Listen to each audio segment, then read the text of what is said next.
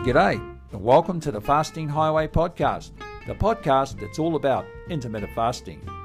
I'm your host, Graham Curry from Perth, Australia.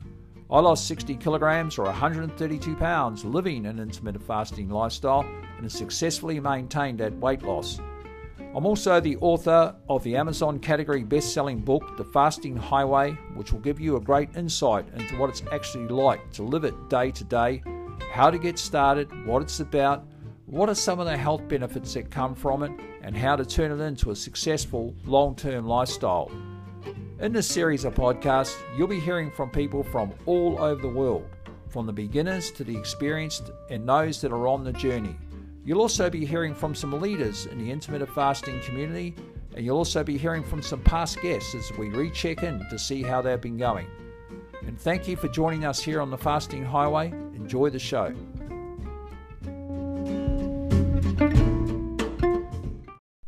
G'day, and welcome to the Fasting Highway podcast, and this is episode 148. And just before I get started with today's exciting guest, as usual, a couple of quick thank yous. I want to thank you, the listener, for tuning in each week. Thank you for supporting the podcast by listening to all our amazing guests. It really is appreciated, and the podcast is growing from strength to strength. If you want to support the podcast, the way that you can do that is by purchasing a copy of my book, The Fasting Highway, a story about my own journey.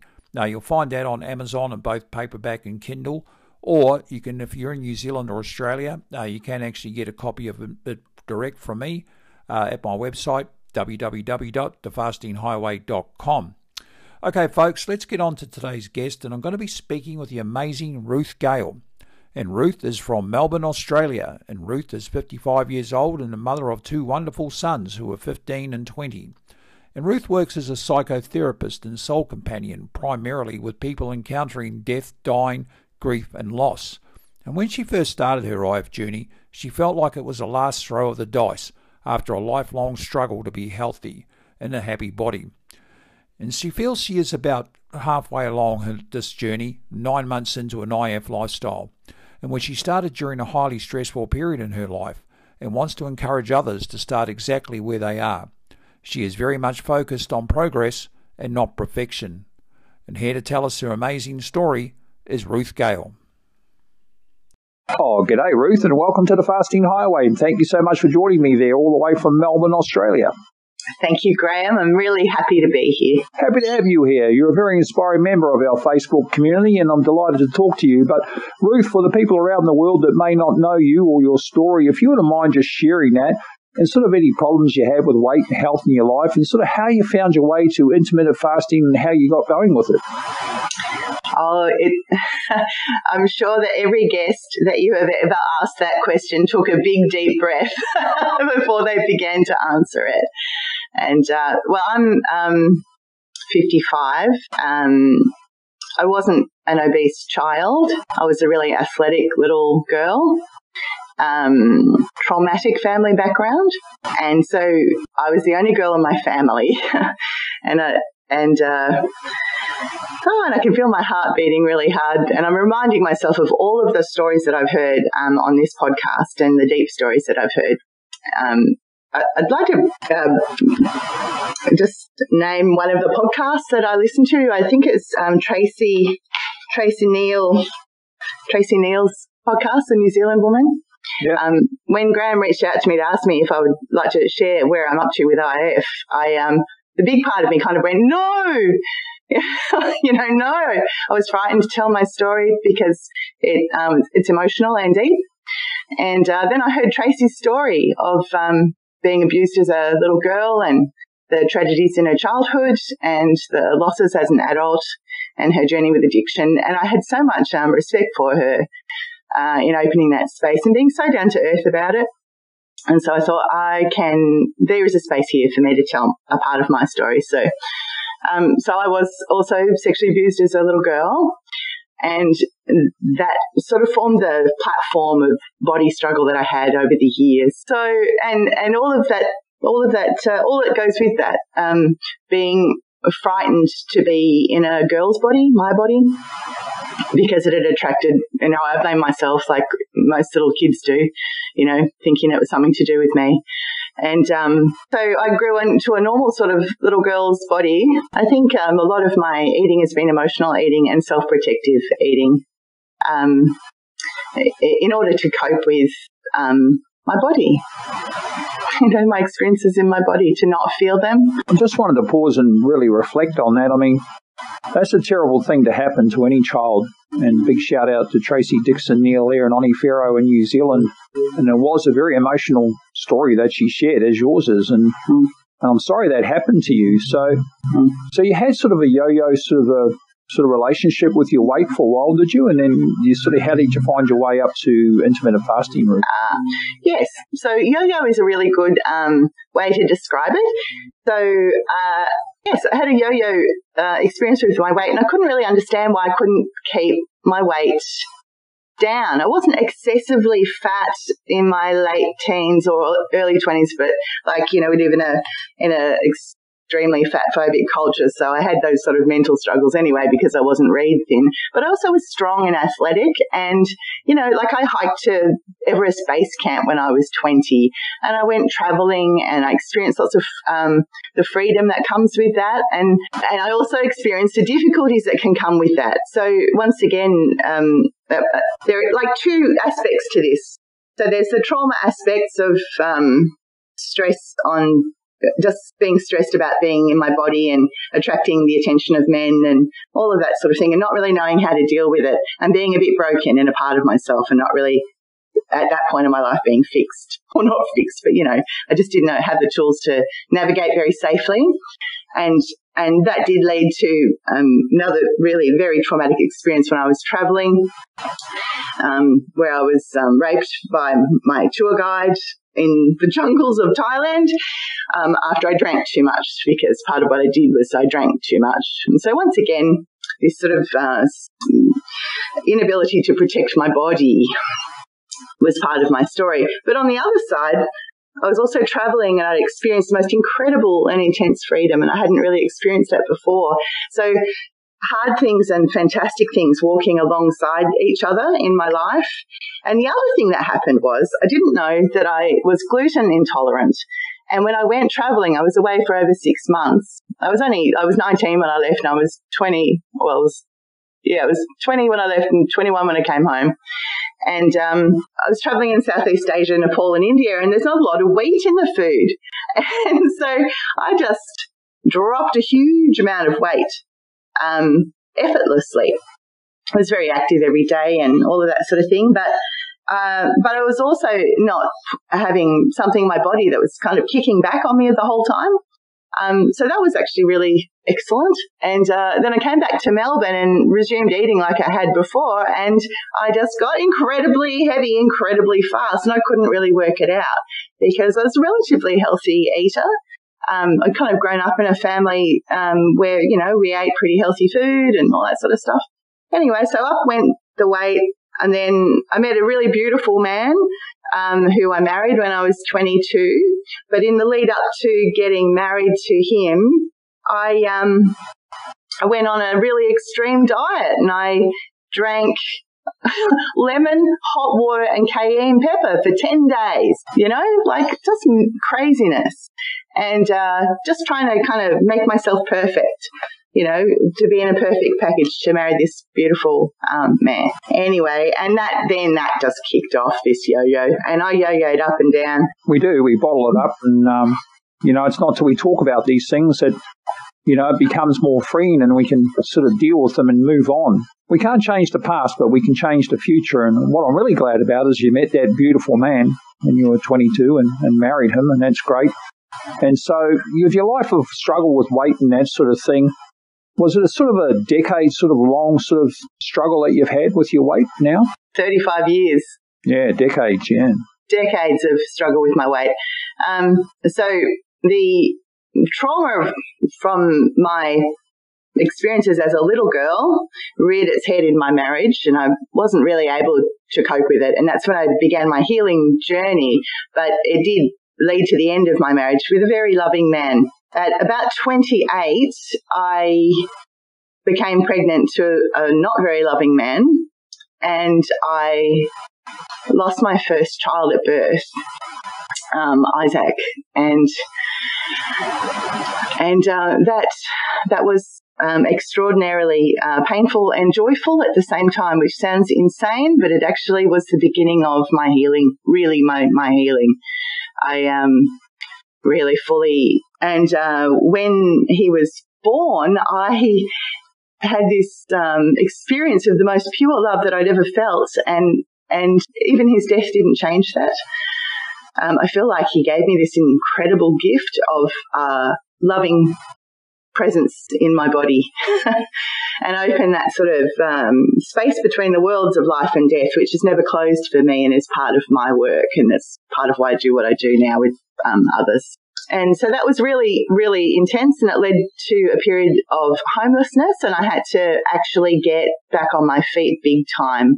I kind of wanted to go a bit mad in the year after I wished I could go mad the year after he died. And I lost my job, and, you know, it was just a complete bollocks. And then when I did get back on my feet, I started to train as a psychotherapist, which is part of the work that I do now. And I started to really, what was giving me so many difficulties in my life, which was some of the trauma I hadn't dealt with in my body and my fear of other people, particularly men. Anyway, so I did get back on my feet, and I trained as a psychotherapist, and I found a place to live, and I met my next husband, and we started a life together, and we've had two beautiful boys who are now 15 and 20. But throughout that journey, if I look back over my life journey of my body and having children, one of the things that happened was that I then had another baby die at birth. So 10 years apart, I had that experience, and this time it was much, much harder because I felt like I'd done everything I could. I couldn't understand how it could possibly happen again. Yeah, I'm really sorry that happened. And Gabriel. Pause and reflect on the memory of Isaac, and I'm sure he's super proud of his mum and your second child there that you lost as well. Gabriel. My second boy, Gabriel. Yeah. Gabriel, and you've got two delightful children now, the 15. Rory and Bill. Yeah, I'm sure they're super proud of their mum and, you know, everything that you've achieved in life. And we'll just touch on, before we get on to the sort of weight issues and that, we heard in the intro there that you are a psychotherapist and soul companion, which you sort of found your feet again and led you to that career pathway. So let's just talk about that. What actually is a psychotherapist and a soul companion? Well, a psychotherapist is a person, we're not psychologists, but we have a training in psychology, but not a technical training. We're therapists in that we work directly with what arises. The kind of psychotherapist I am, I work directly with what arises with my clients in the session, with their body, their dreams, their feelings, and their responses. And a lot of the work is to create a very safe container to hear the truth of what's actually present in their life, and then compassionately hold that and hold it in a way that they can hold it too, you know, and integrate it. So a lot of my work is actually quite body-based, body and feeling-based. Soul companion side of it, that's dealing with people that are going through grief and trauma and that sort of thing, I take it. Going through specifically in a more spiritual sort of way. So I'm a medium, and that is a person who is able to communicate with people who have passed. It's an unusual occupation in our world, and that work sprang directly out of what I call the space that opened around my own children dying, and the direct relationship that I've sort of had in.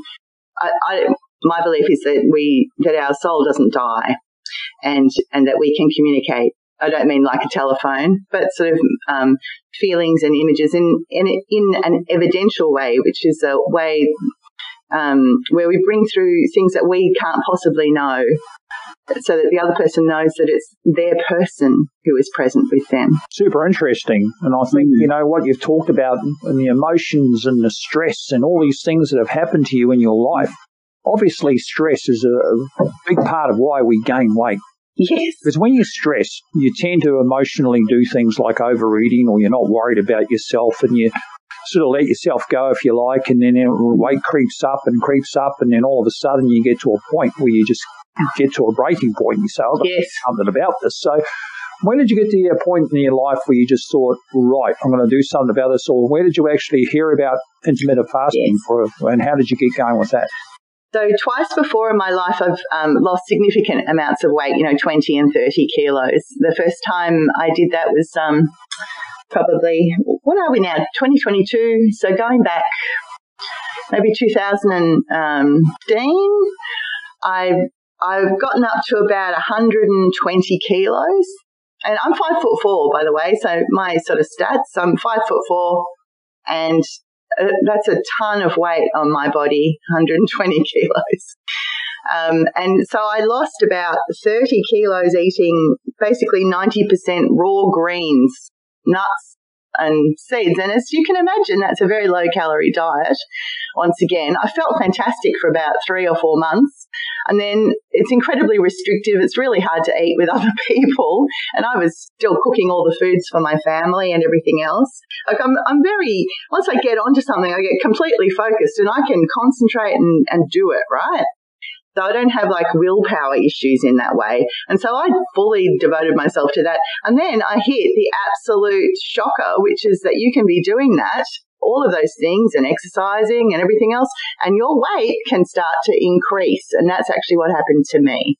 And so I was about 6 months into that kind of eating pattern, no crappy food. And I still didn't know I was gluten intolerant then, but I'd cut out all those things. And so my body had sort of calmed down and I lost quite a bit of weight. And then it just crept back on.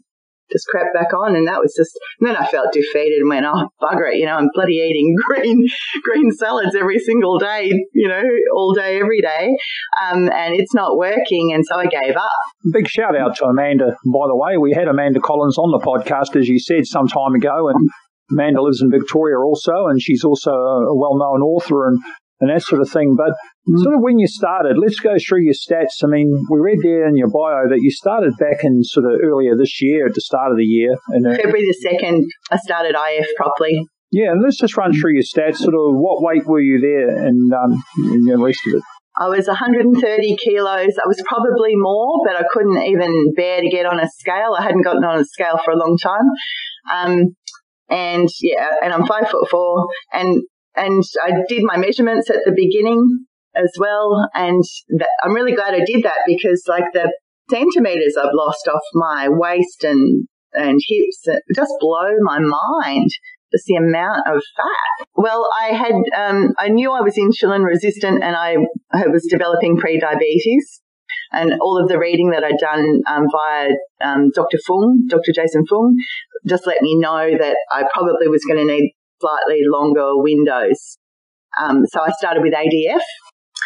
And I also knew that I could fast. And because of my food sensitivities, I also knew that I felt better fasting than I did eating at that point in my life, even though I haven't really had a junk food issue. I've had an emotional eating issue for sure. Like I would eat to stuff my feelings down because my feelings hurt around a lot of things. But when I was at my worst, I did have an issue with sugar. But I knew that once I'd hit the point where I was eating to the point that it was pain, when you eat so much it hurts, so I had a little bit of that binge eating. But that wasn't my constant life. That was when I was at an extreme sort of point. I knew I was past the point where I needed to I'd have to come back from there and find other ways. So I have developed a lot of tools over my lifetime. So I could come back from that binge point, but I knew I was in trouble once I hit getting the Turkish delights out of the cupboard and eating a big bag of potato chips and eating things I knew would make me sick, like, stuff with wheat in, or, oh, all right, I'll have a piece of that pizza that we're having on Friday night, even though it makes me sick. And so the kids got older and went, why are you eating that? It makes you sick. So they were a real truth teller in my house in a non-shaming way. They'd say, oh, Mum, why are you having that? It doesn't make you feel well. And it was out of love. It wasn't out of, oh, don't do that. So that was very helpful to me. That's your kids loving you. Yeah, aren't we lucky? That's not going to make you feel good, so why are you eating it? And I always say to people, eat what makes you feel your greatest. Yes. It's a turning point for me. Once I learned that message, eat what makes you feel your greatest, instead of eat whatever you want. Because that message is bandied around far too much in the intermittent fasting community, and people take it and they run with it and they get into trouble, because eating whatever you want made me as obese as I was. And once I learned that sort of correction, eat what makes you feel great, and then the whole world turns. But so let's get back to when you started, and you mentioned there that you started with ADF, which isn't unusual for a lot of people that start off with intermittent fasting, of course. And just run us through that. And you mentioned there why you actually chose it, and you thought that the extra fasting was going to help you better. And what sort of program were you starting? And just run us through how you actually started that alternate day fasting. So eating more ketogenically made it easier to fast. So I don't eat keto as such, because one of the things that's really incredibly appealing to me about intermittent fasting is actually being able to eat as I choose. And as you say, eat what makes me feel good, but without kind of a diet mentality about restricting particular foods, unless, of course, for me, gluten is just not a friend. And just learned that over time. So what's his name? Michael Mosley. He released a new book on 800, doing the 800 keto, 800 calories a day, 2 days a week or something. So prior to starting IF properly, I sort of started doing that, and I went, there is no way in hell I'm going to be able to sustain this. Then I read the Fast Feast Repeat and went, this is the key here. This is the key here. So I ate healthy, sustaining foods. On the days that I ate, actually, my appetite correction kicked in really fast, because I didn't really. That was helpful, to the point that I was worried I wasn't eating enough, because I did not want to be in a calorie restricted state and losing weight. I just wanted to eat well and fast, and see if that was actually the key. And that really did seem to be the key. And I've got to say, one of the things I absolutely love with intermittent fasting is the daily part. It's like, if you have a bad day, eating wise, like you accidentally ate some trigger food, or you're having an emotionally hard time and you overeat, or whatever it is that you've done, then you've got fasting to help your body calm down and reset. So for me, the calming down and resetting is absolutely key. So it's so good because it lets my body calm down. And that was just day on, day off for quite a few months, day on, day off. I did that, and the weight started coming off, and I had a huge amount of swelling, water weight, because I'm a very kind of fluid retention-y kind of person. So a lot of water weight came off. I've also was in perimenopause. I think I've actually moved through that. So just to shout out to all the other women out there who've been told they can't lose weight through that period. You absolutely can, using the tools of IF. Yeah, so you were doing the alternate day fasting, sort of, if you like, 1 day on, 1 day off. Yeah, you were working. Like Fifi to Fufi. Yeah, and same as Fifi to Fufi, one of our great moderators in the Fasting Highway group, of course, and she's been on the podcast a couple of times. But so with that sort of system, on those sort of down days, you were sort of not eating at all, and then on your up days, and just explain the importance of the refeed day and why that's so important when you're doing alternate day fasting. It's really important not to run your body into the ground. Like, we need to eat well and nourish our bodies, because people would argue, it's calorie restriction that's causing the effects. It's not fasting. But one way to make sure that isn't the truth is to actually eat well. I had a lot of the things that happen when you change your diet. Like, a lot of my hair fell out. I've got a lot of hair, you can see that, Graham. But a lot of my hair fell out, and, big changes. They were big kind of radical changes. Yeah, but you've got to eat. Yeah. So it was a pretty simple process. One day you wouldn't eat, the next day you would have those 2 nutrient-dense meals. And it's very important, as we've heard before, about alternate day fasting, to make sure those refeed days are really good so you can keep that metabolism humming along, as they say. But a lot of people out there listening will be saying, well, I couldn't do that when I started. And I always say to people, look, start slow, stay in your comfort zone. But very unusual to hear people are doing that. But you've had great success, so that's fantastic. And you sort of jumped straight into it. You're an all or nothing person, obviously, as you said. You just thought to yourself, well, this is what I'm going to do. And you've settled into it now. So you run through that sort of, 10 pounds a month was coming off, that water weight, that inflammation was going, all those sorts of things. Was there anything else happening? Did you start seeing those non-scale victories and those health benefits that we talk about? Yes. So the reduction in pain was a really big thing. I did hear you mention the other day, Graham, that you have osteoarthritis in your right hip.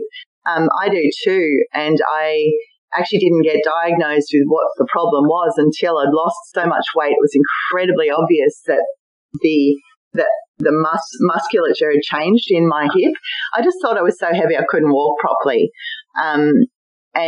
And it was really painful to walk, and it was really difficult because I love walking and I love being outside, but I just couldn't do it. And COVID, of course, happened in the middle of all of this, or prior to this. And so I'd become very, I sat a lot, and I did a lot of work on Zoom with people. I could spend hours and hours sitting. Anyway, so I just had a lot of pain. And that really, it's not fully resolved. And if I eat the wrong thing on my eating days, then I experience pain again in my body. So the fasting days, once again, are this incredible opportunity for reset, and I experience a lot less pain on those days. Also, I had COVID about 6 weeks ago now, and I fasted through COVID and just ate very much. I listened to my body, and I ate when I felt that I needed to eat, but mostly I did fast through my COVID journey, and it really, really helped me with the symptoms, because I was quite crook for about 9 days, even though I was fully vaccinated and everything else. And so non-scale victories. My skin is so much better. I'm not swollen all the time. I'm in a really big transition at the moment, and so I'm under objectively a lot of stress. I'm between homes, and all sorts of things are happening in my life, and it is objectively stressful.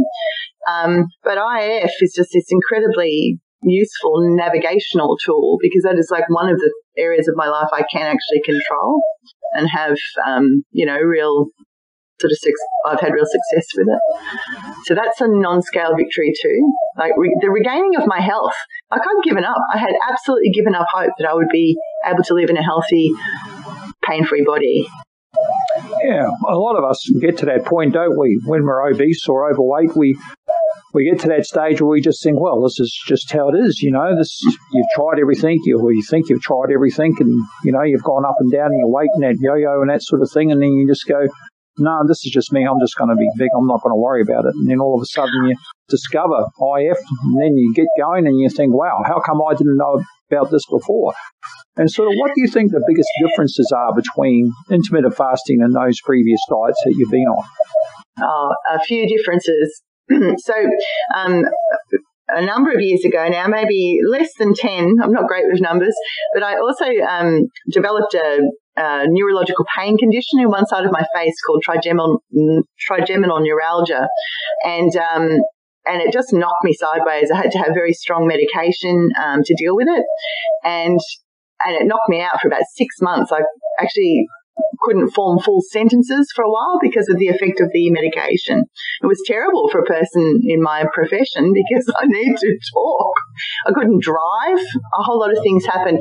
So that was when I started ketogenic eating, because the drugs that I was on for that condition were anti-epileptic drugs. And I had read that keto was good for helping improve epilepsy, the symptoms of epilepsy. That's why I started doing ketogenic eating at that point in my life. And I'm telling this story by way of comparison with IF, so I learned that food absolutely was medicine then, because I was actually able, over a period of 6 months, to wean off the medication that I was on, and I was on a waiting list for brain surgery, which is one of the only treatments, not cures, for trigeminal neuralgia. And I was able to not only come off the medication, but I removed myself from that waiting list because I'd reduced my symptoms to basically nothing by calming my inflammatory system down. Right, but keto itself wasn't sustainable, because it was like for me, it was just a diet. Yeah. And but the difference with IF, and it's interesting because I almost cancelled this time together, Graham, because I felt so not perfect. Do you know what I mean? Like, you hear people in their stories really triumphant, and I'm really kind of midway in mine. But what the difference with IF is I can keep on doing it every day. And I wanted to say to you that I did ADF, and then I did I know in our group we don't talk about it that much, but I did 48-hour bursts, and I also did a seasonal 5-day fast. But I've come back, and for the first time in my IF journey, I'm eating 1 meal a day. I lost a lot of weight like a bull at a gate. But in order for this to be a sustainable long-term life thing, through all of the ups and downs of life, you've got to be able to be gentle with your body. And that's a lesson I've had to learn, to be gentle with myself. And so this is the first period in the last 2 weeks where I've eaten 1 meal a day. I just wanted to tell you that because I didn't think, I don't know how successful that will be for me in terms of further weight loss, but because of all the stories I've heard and seen, I believe that over the long term it may well help me drop a lot more of this weight, just not as fast, Well, there's no rush, is there? I mean, it's a lifestyle, and you started off with ADF because your focus was you wanted to get that weight off, and now you sort of realise that you've got to that point, well, how am I going to make this sustainable? How am I going to make this a long-term lifestyle? Yes. Do I not want to eat every day, or do I want to eat every other day? And then that's why I don't do ADF or anything like that, because I want to eat once a day. I have to eat every day. That's just for me personally. Yeah. In that mindset, I like to eat after 5 o'clock every day. I like to have dinner with my wife, and that's just how I run. And on the weekends now in maintenance, I eat twice a day. I do sort of brunch or maybe a lunch dinner or something like that. The social aspect. And I think you get to that point where you start, tweaking your protocols or whatever, but you have to find what works for you. And if that's ADF, great. If it's 1 meal a day, great. If it's 2 meals a day, great. Find what works for you, but make it sustainable. Because unless you're able to make a plan and keep it sustainable for life, it becomes very hard to do. There's simply no way I could go to ADF now because I just wouldn't want to do it. And I just want to eat once a day and that's it. But, I really get, and what was the difference when you sort of switched in? Did you find that really hard going from not eating every other day to eating once a day? How did you handle that? Well, I'm very fluid, and one of the things I wanted to really be cautious about was using fasting as a way to not listen to my body. So I didn't want to use intermittent fasting as a way to not listen. I wanted to use it as a way to really listen to what I needed. And I think that those longer fasts for me were incredibly helpful because they really helped reduce my pain. And I could see that it worked. And my weight. I'm probably about halfway towards what would be considered a healthy weight for me at the moment, but I already feel just a million billion times better. So as you say, it's not a race. It's a lifetime and a lifestyle. It is interesting. So in the last 2 weeks, either not eaten for the day or I've eaten, I think this is the first time in maybe 8 months where I've had a week where it was my birthday and, there were some of the social things, but I have eaten each day because I went to fast longer and I was just exhausted. And fasting, those of us who fast, we know it brings you really good energy. But what I was finding was I was exhausted and I had to listen to that and go, actually, some eggs and some greens and some food would probably help me. And so I ate and I actually did feel better. And so those things, that really lets me know too, because I know I can fast for days if I want to. But it wasn't serving me. I was actually exhausted. Yeah, you're learning to listen to your body. You're getting in tune with what your body needs. You're learning about your trigger foods. Learning about your trigger foods is a big part of the journey, I feel. If you know what those foods are that are going to spike your weight, like you talked about the stuff that you were eating, the pizza and all that made you feel crook. And then you sort of identify them and you start weeding those out and then you start making some alternatives. And that's not denying those foods. That's simply not eating the foods that make you feel terrible. And that's common sense. It's nothing to do with denying anything or sort of, I'm on a diet. It's not a diet. It's just, okay, those foods don't work for me. They don't serve me well. So why am I eating them? It doesn't make any sense. And then when you start finding alternatives, you really start loving food. And I mean, obviously in Melbourne, one of the best food capitals in the world there, you've got food everywhere. And sort of you found that you sort of gravitated towards a higher quality of food now? I always ate a high quality of food, Graham. I'll be really straightforward. I grew up, my mother was a health kind of food person, and she came from a farming background. So she knew what good, healthy food was, and we ate the 3 meals a day. We had no snacks. Like, I had that sort of background. I was really blessed in that way. And as an adult, I actually love food. I love the tastes and flavors of food. What was tricky for me was, finding what I could actually eat. So I didn't have a huge junk food habit or anything, because it made me so sick. In some ways, really lucky that it made me so sick. But the trick for me with food is, why am I eating? I know this makes me feel bad. Why am I eating it? It's not because I'm addicted to it. It's because I do not want to feel what I'm feeling in my body right now. That, for me, that's actually been a very important part of this journey. So I don't want to feel sad. Whatever the emotion is, I don't want to feel angry. I don't want to feel despair. Oh, that's what I wanted to say. Hope. That's what IF brought me. Yeah. Hope. Like, I've just had the return of hope. Hope's a great word. I think the other thing it brings is inner peace. And, calmness, inner peace. That's what I found. It gave me peace. And I felt at peace with food. I felt at peace with myself. And obviously the trauma and the emotional upheaval that you've had in your life causes a lot of stress. And as we know, our cortisol rises when we get stressed. And, as a result, we can gain weight. Well, not a lot of reason, really, just because our bodies are so stressed and not coping with it. And our metabolism's not going good. And I mean, how's it been now in sort of 10 months in? Do you find that your mood's really good now, and that you sort of, those stresses of the past are a bit easier to deal with and that sort of thing? Well, what is interesting is, so even though I've had very rapid weight loss, I've also had some significant plateaus.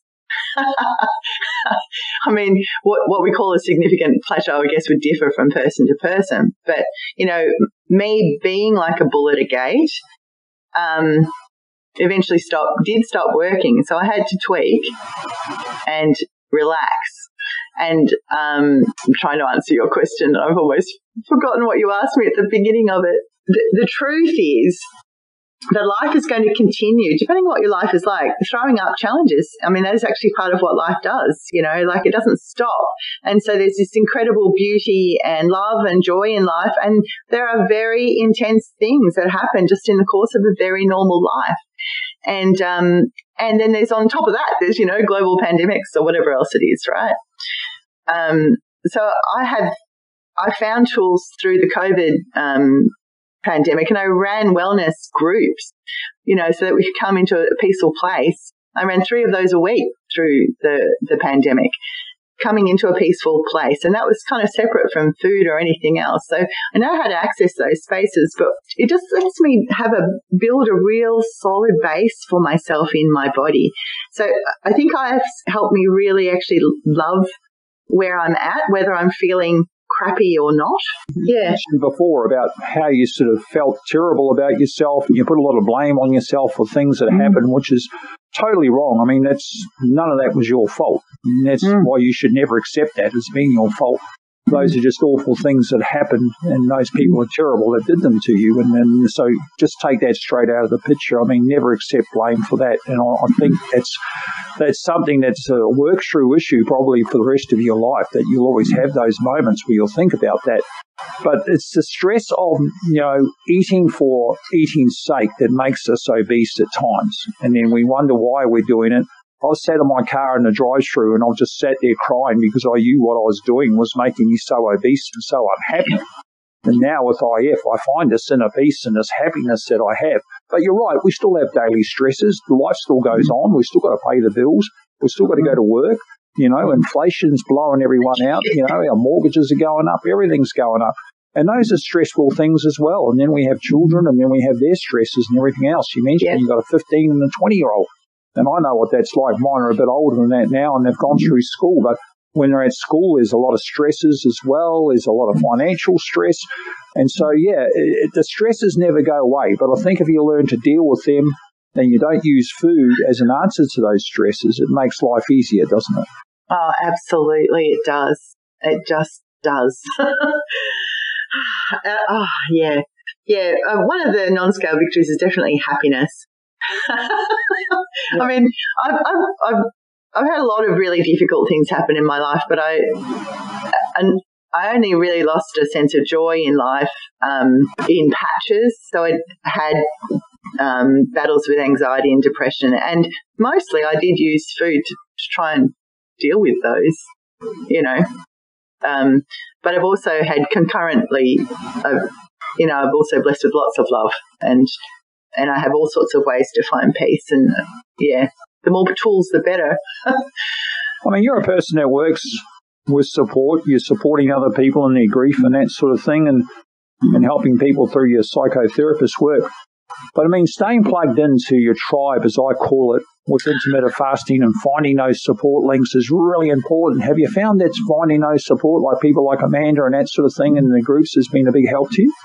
That's been the absolute difference. So one of my battles with the body is partly, it was connected to such shaming and painful life experiences, both, of abuse, but also of the loss of my children. Those things were devastating to me, and they were body losses. And I'd sort of kept them to myself. And I also really resented living in a culture where women were, in particular, but men too, but more and more men, I see it with boys, just shamed for not having the perfect body. I just didn't accept that, and I've always had a really kind of broad love for other people and all the shapes and sizes they come in. And I actually really respected my body, even at its biggest, because it was so truthful. Like I might want to hide the truth of my life, but my body wasn't hiding it. My body was saying, Ruth's in pain, So I could live right up here, but my body was telling the truth. So I have a lot of respect for my body, and I'm just learning through IF to treat it better. And I love the group. So this is the first time I've ever shared my weight loss journey with anyone. I just kept it private. I didn't want to enter into that whole thing that women get into about, thinking if only I had the perfect body, my life would be perfect. I've always thought that was bullshit, but it didn't help me have a healthy body either. Do you know what I mean? And the community. So I check every day. I go on. I love to see how people are going. I love the messages about what's not working, and I love the messages about what is working. And your Facebook group is my key landing spot. I just check in there every day. I really enjoy it. I love it. And it makes a huge difference because I don't feel like I'm just sort of padding around in the dark on my own with it. I know that I have in common with millions of people the same thing. And that's great. And I can encourage other people there and receive encouragement. It's great. And information, actually, things to try if it's not working. And I encourage anybody out there listening that's looking for some support, come and join us there at the Fasting Highway Facebook group. It's a kind community. There's people from all over the world, as Ruth mentioned there, and any time of the day or night you can get some support. And I think that's really important too. And also within your own sort of circle. I mean, you mentioned Amanda, your good friend there, and your sort of family, obviously, with your kids saying, hey, Mum, is that going to make you feel great? I really love that because that's your child saying to you, Mum, I know that makes you feel unwell. And they love you enough to tell you that. And when a child is truthful like that, it's unconditional love. And when you get unconditional love from those around you, it's fantastic. And I think that's just so great. Yeah. It's good modelling for them too, isn't it? It's really good modelling for them to see that you can persevere through things that you might have been struggling with for a long time. And it is possible to persevere and find ways forward. Yeah. You mentioned struggles there. Obviously, sometimes intermittent fasting isn't a straight line. It's not a silver bullet. Okay. Was there any times where you sort of had some struggles when you first started or even now? It's probably trickier at the moment. sometimes I'd be a bit tired because there was a lot of, objective stress as well as doing IF, which was a major life change physically. But I also just had so much more mental clarity is what I forgot to chuck into the pot as a non-scale victory. Like in terms of managing anxiety, and the struggles are with patience for me. I realise even though one part of me is incredibly patient, other parts of me are not patient. And so, you want it all to happen, but of course it's not going to all happen at once, and it's not good for it to all happen. And different things are healing, as people say, different things. Maybe it's your emotions that are healing. Maybe it's an internal process that's healing, like your blood sugar coming back online, or your heart, your blood sugars realigning themselves, or whatever it is. You don't know what's healing, and so it's not all about the weight loss. In fact, it becomes less and less about the weight loss, which is what everyone says as we go along.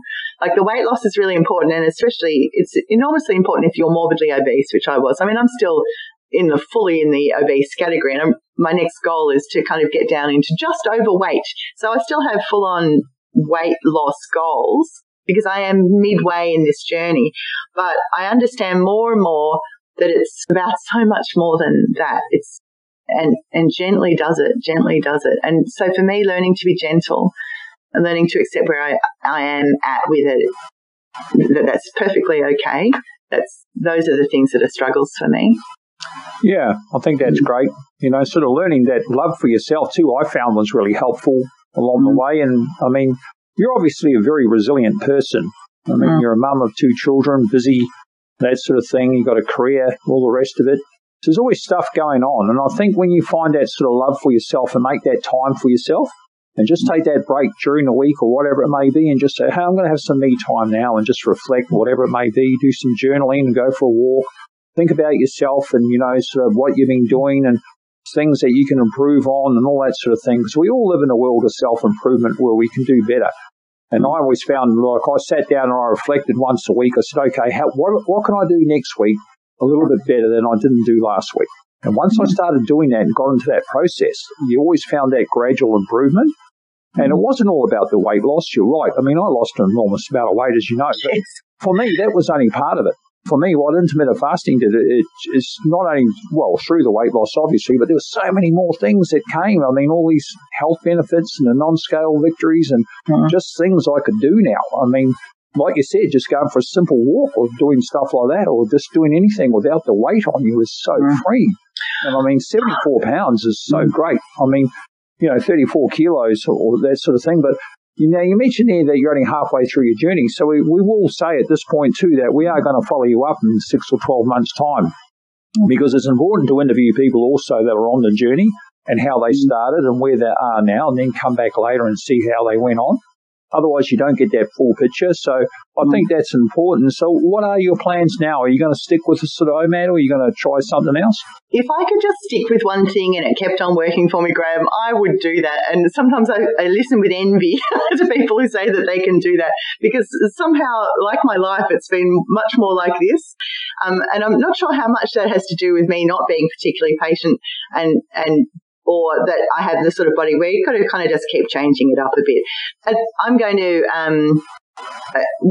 IF is really helping me with is like, a block of fasting is clearly really important, whether it's 20 hours or 16 on a really tight day, or, I think I probably will do, I did a 5-day fast for spring.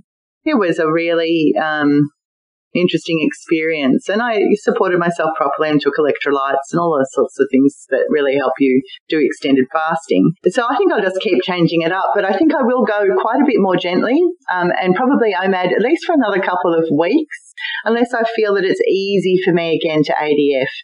I'm not going to push myself at the moment. I'm in the process of selling a house and looking for a new place to live. And there are a lot of, just life stresses that I need to be cognizant of, But I just know that I can. And in the past, I would have given up by now. You know what I mean? And I would have just brushed aside the success I had and watched it disappear.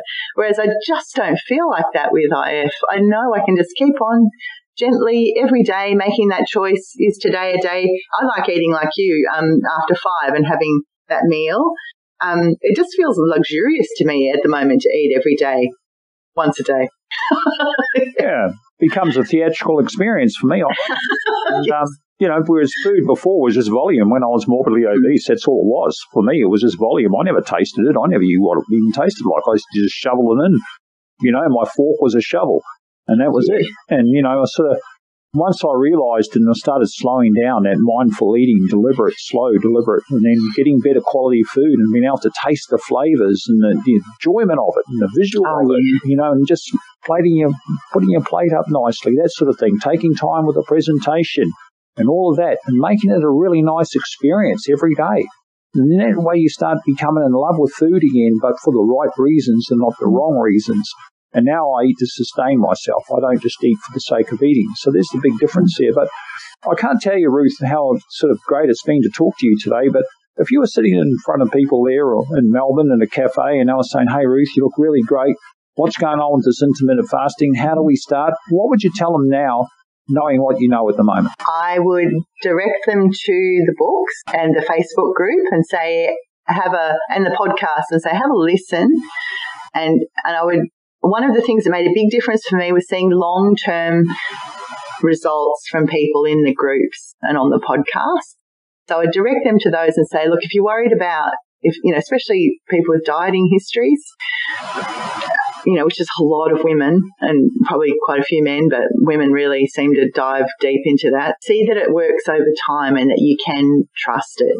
You can trust it as a process and just start where you're at on the day. So, do start more slowly or, rip off the Band-Aid and dive straight in and see how that goes for you.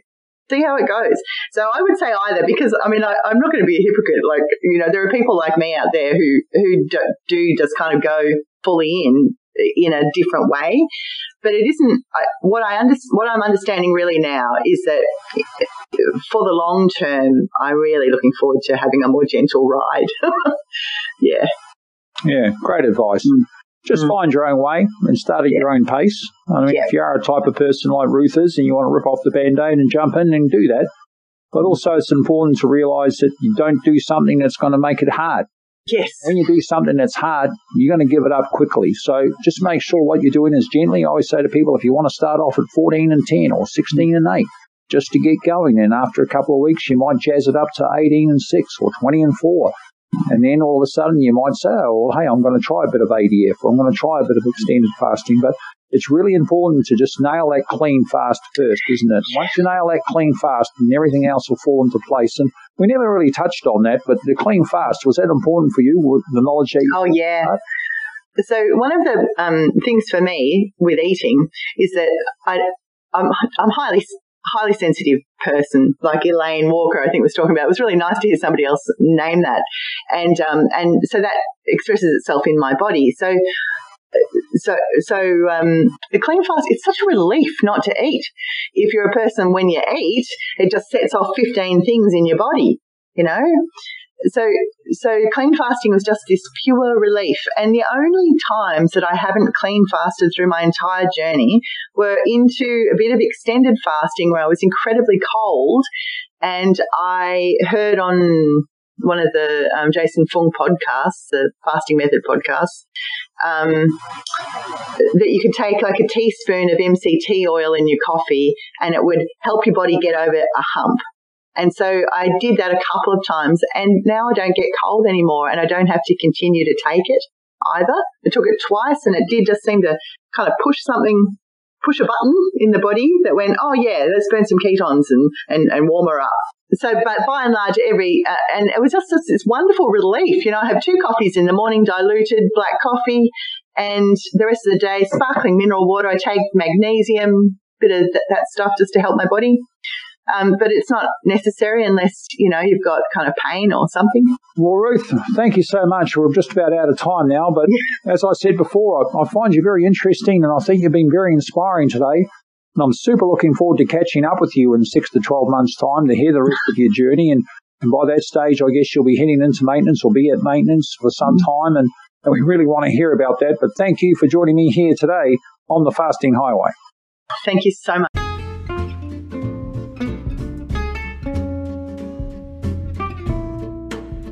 Oh, thank you so much, Ruth. And thank you for sharing everything that you did in the podcast. And I really thank you for being so vulnerable and open about your journey and also your journey with intermittent fasting. Thank you for sharing that. And I wish you every success in the future. I look forward to catching up with you in 6 to 12 months' time to see where you are, and I'm sure you're going to be highly successful in living life in the intermittent fasting lifestyle maintenance phase. Okay, folks, also as mentioned in the podcast, if you do want to get some inspiration and motivation to start, you can find that in a couple of places. Firstly, the Facebook group, our Fasting Highway. You can come and join us there. We've got nearly 8,000 members from all over the world. There's someone on dock 24/7 a day to take your questions or help you out if you've got a problem or you just want to have some questions around intermittent fasting and what to do. Also, if you're getting stuck, if you've been on the journey for a while, or if you're in maintenance and you tend to be struggling with that, there's always somebody in that with that experience to help you. So that's the Fasting Highway Facebook group. Also, if you want to read a story that will resonate with you, a step-by-step guide into how I did it with my own intermittent fasting journey, losing the 60 kilos or 132 pounds and keeping that off for some years now, you can read about that in my book, The Fasting Highway. You'll find that on Amazon in both paperback and Kindle. Anyway, folks, until next week, be well, be safe, and remember, clean fasting is everlasting.